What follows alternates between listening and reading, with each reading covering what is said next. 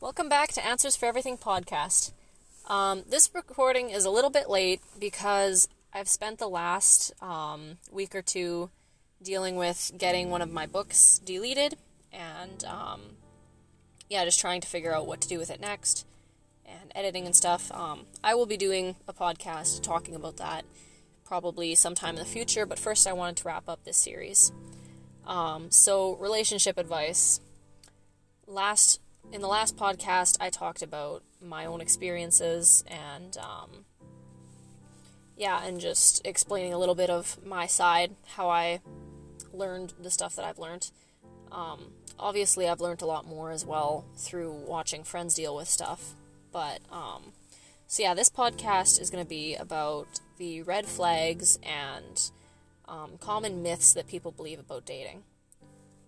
So the first thing I would say... I'm going to try starting from the very beginning of the relationship and then move further along. So the first thing that I would say people don't understand about relationships and dating is that you don't want to get an emotional attachment to someone who is not ready to make it into something, and someone who's not ready to take steps towards that immediately. I've done the waiting thing, waiting to date. I've done that. I know a couple of people who've done that. It just does not work, because the thing is, the lines become so blurred. You're not really sure what are you allowed to do, what are you not allowed to do. So you're kind of stuck in this constant tug of war of whether to be more distant or whether to talk more. And you also know that you can't be a lot more distant, otherwise you will lose whatever there is. Right? Because it's not good for a relationship to have distance. So basically, I would say, as hard as it is, when you get that opportunity, as hard as it is, if you and the other person are not prepared to take steps towards making it into something immediately, not saying that you have to immediately, but you have to be prepared to as that happens, right? Because it kind of unravels naturally. So if you guys are not both prepared to do that immediately, I would say don't pursue it even. Just let it go and say, you know what, when you are ready, if you still feel the same way, come talk to me, but, nobody's waiting around for anybody. Just let it go. So it's kind of like going back to before you both knew that you were interested, right? It kind of goes back to just... you're interested and you're not sure about the other person, and you're just kind of waiting around until you personally are ready for a relationship, and that's when you can check back in. But so that's a common myth, I would say. The next one is, when you're looking for someone, look for somebody who is emotionally strong. Okay, so that's not meaning someone who can't show emotion, someone who can't have sympathy and cry sometimes and stuff. That's not at all what I'm saying. What I'm saying is they have to be able to keep their emotions under control and act like an adult at all times. So, if they're upset about something, they should be very capable of acting like an adult, not letting it ruin their entire day.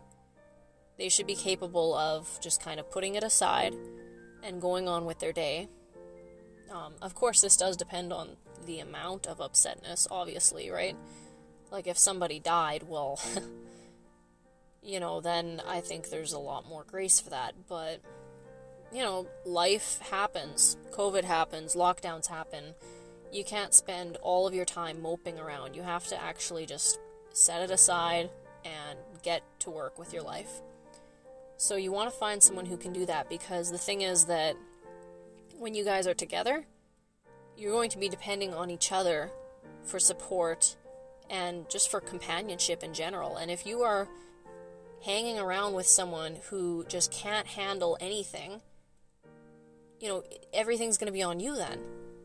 And it's a terrible situation to be in. You want somebody who is going to be strong in the future, and you want to be strong too. right? You both need to be strong so that you can actually face things together, because, you know, you're only as strong as your weakest link.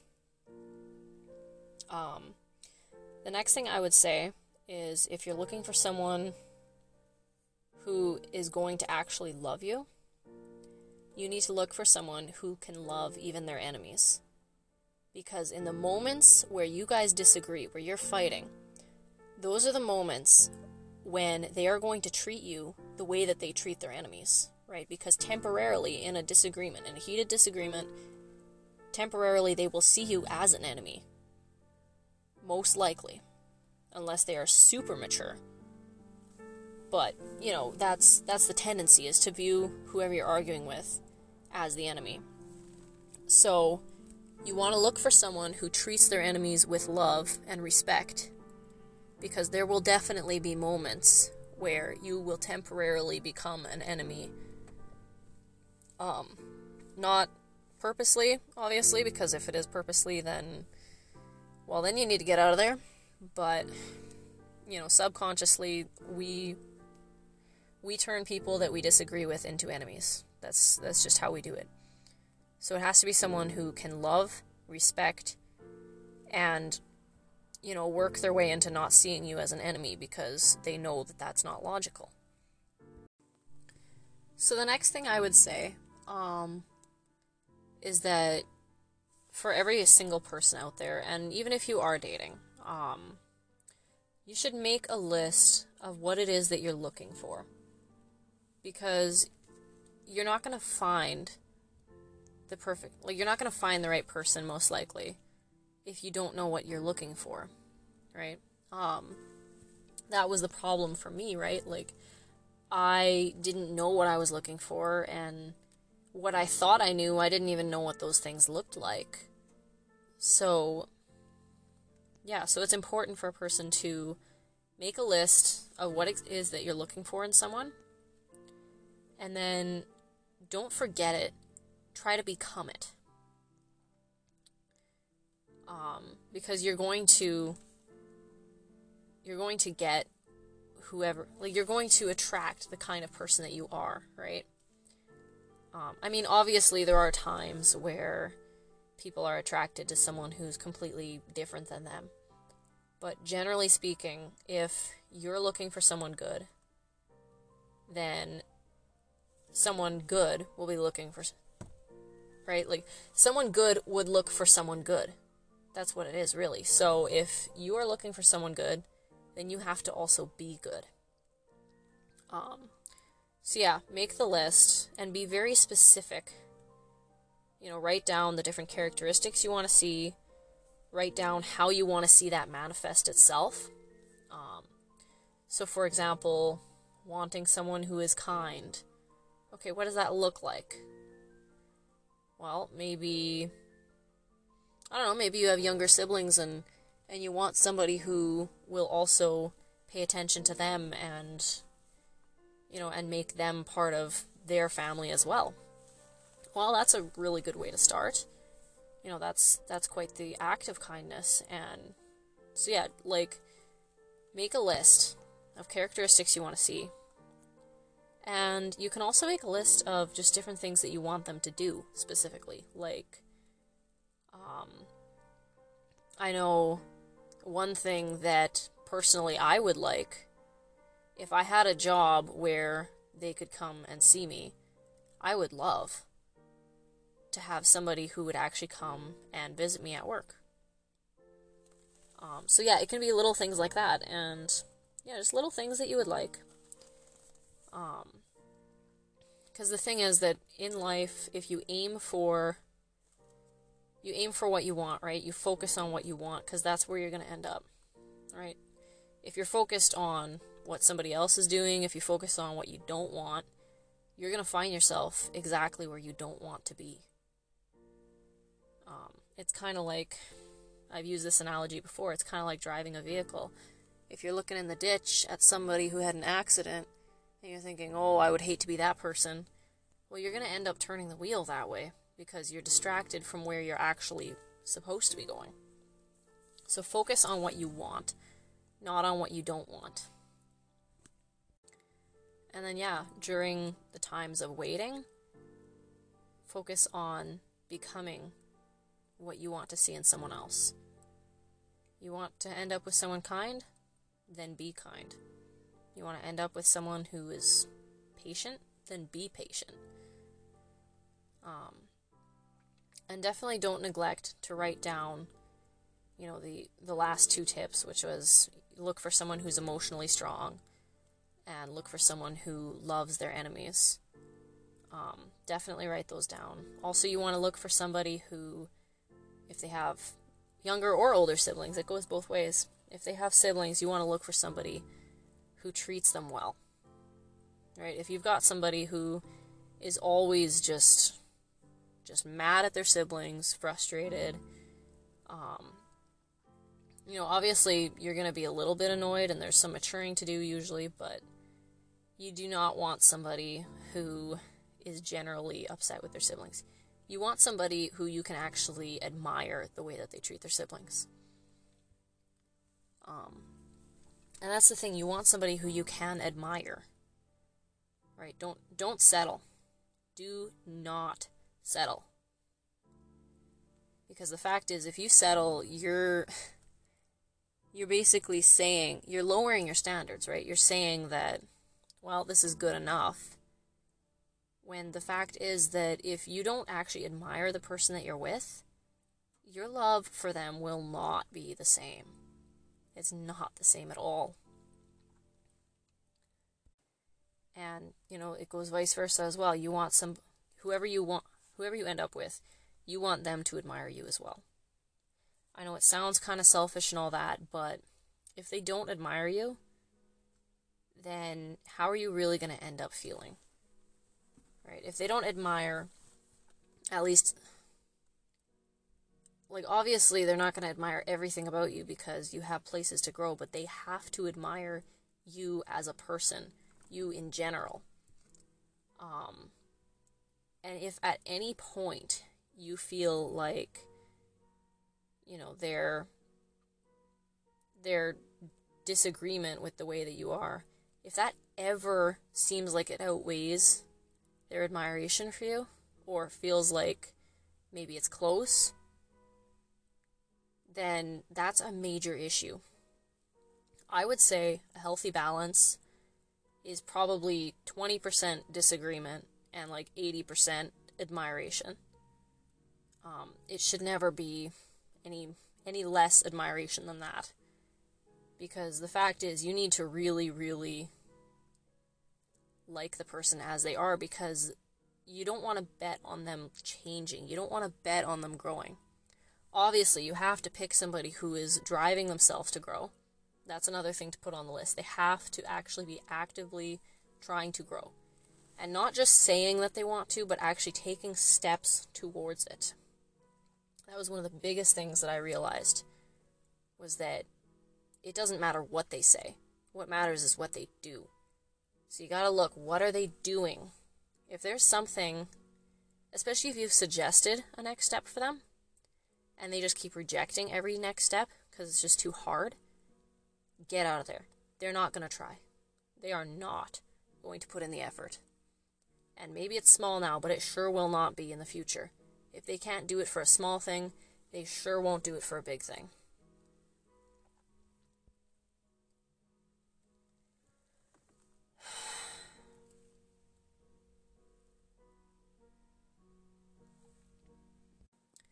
So the next thing I would say is you want to pick somebody who likes even the little things about you. You want to pick somebody who likes basically everything about you, really. Obviously, they should not like your bad stuff, because you got to work on that. But, for example, if they don't like the style of clothes that you wear, as small a deal as that sounds, it's actually a big deal, because you want somebody who actually cares about you.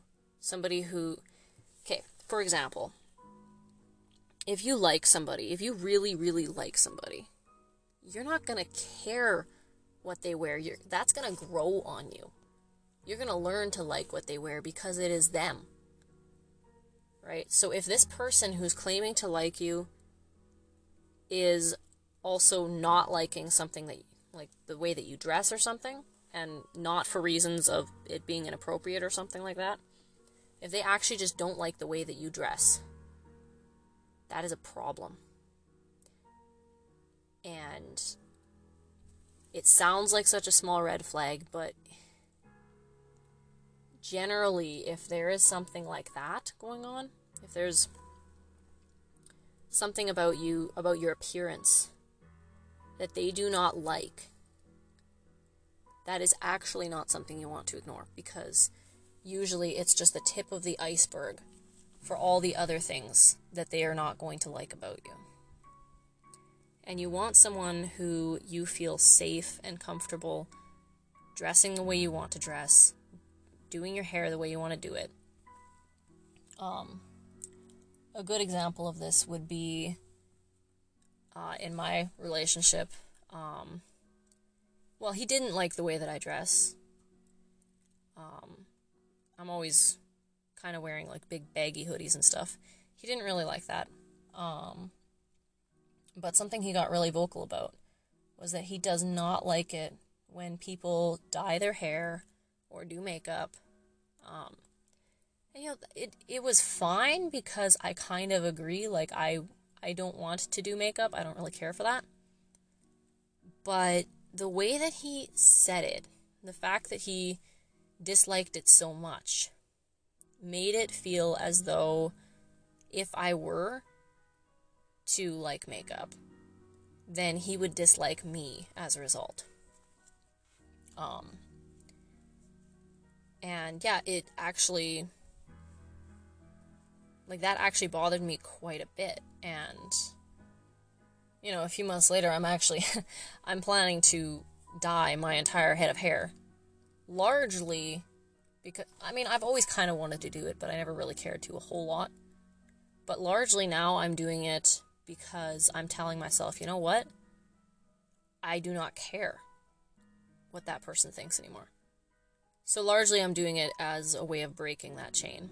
But, so yeah, you have no idea how much their preferences will actually affect you. And so you want somebody who actually likes everything about you. Your appearance, your voice, your hair, all of it. You want somebody who likes it. I know a lot of people would say, oh, those are just minor things. I thought they were very minor. But the little details like that actually do matter. Things that don't matter. Let me tell you this. There are definitely things that don't matter. For example, if you guys don't like eating the same things, that is a-okay. You can work around it. Right? That was something that, it was so strange in that relationship. He would freak out when we disagreed on any tiny details. And yet, he could disagree with me on anything about me. And anything about, the stuff that actually could get in the way of a relationship. So he freaked out about the fact that we had different food preferences, which is definitely something you can work around. Like, I've seen a lot of people work around that. And, like, yeah, it was just ridiculous. He would freak out about the stuff that compromise is possible, and then be entirely entitled to his opinion on things that could not be compromised, such as the way that I want to dress, the way that I want to look, the way that I want to do my hair. Those were the things that were not important to him. So, yeah, that's something to watch out for. Watch out for people who disagree with you on things that are not compromisable. If they're trying to change you, or you're trying to change them, that's not okay. People can change, but that should never, ever be the goal. Because you're supposed to get into a relationship with the person who, if they stayed exactly that way, for the rest of their life, you would stay with them. That's who you're looking for. And, obviously they should not stay the same way the rest of their lives, but that's the mindset that you're supposed to have. So yeah, that's the basics of what I've got for you guys this week. But yeah, so that is the end of this 2-part series. I may come back to the topic in the future if I come up with another long list of things that I would like to talk about. But yeah, the next podcast is going to be talking about my book, To Christians Who Say That Being Gay Is Okay. If you haven't listened to my original podcast on that, I believe it was the very first episode I did. You'll definitely want to check that out so that you know a little bit better what's going on when I make the next one. But, yeah, so that book did get taken down from the site because apparently it violated some stuff, but, yeah, well, I'll discuss that in the next podcast. So yeah, hang on for that, and can't wait to see you guys there.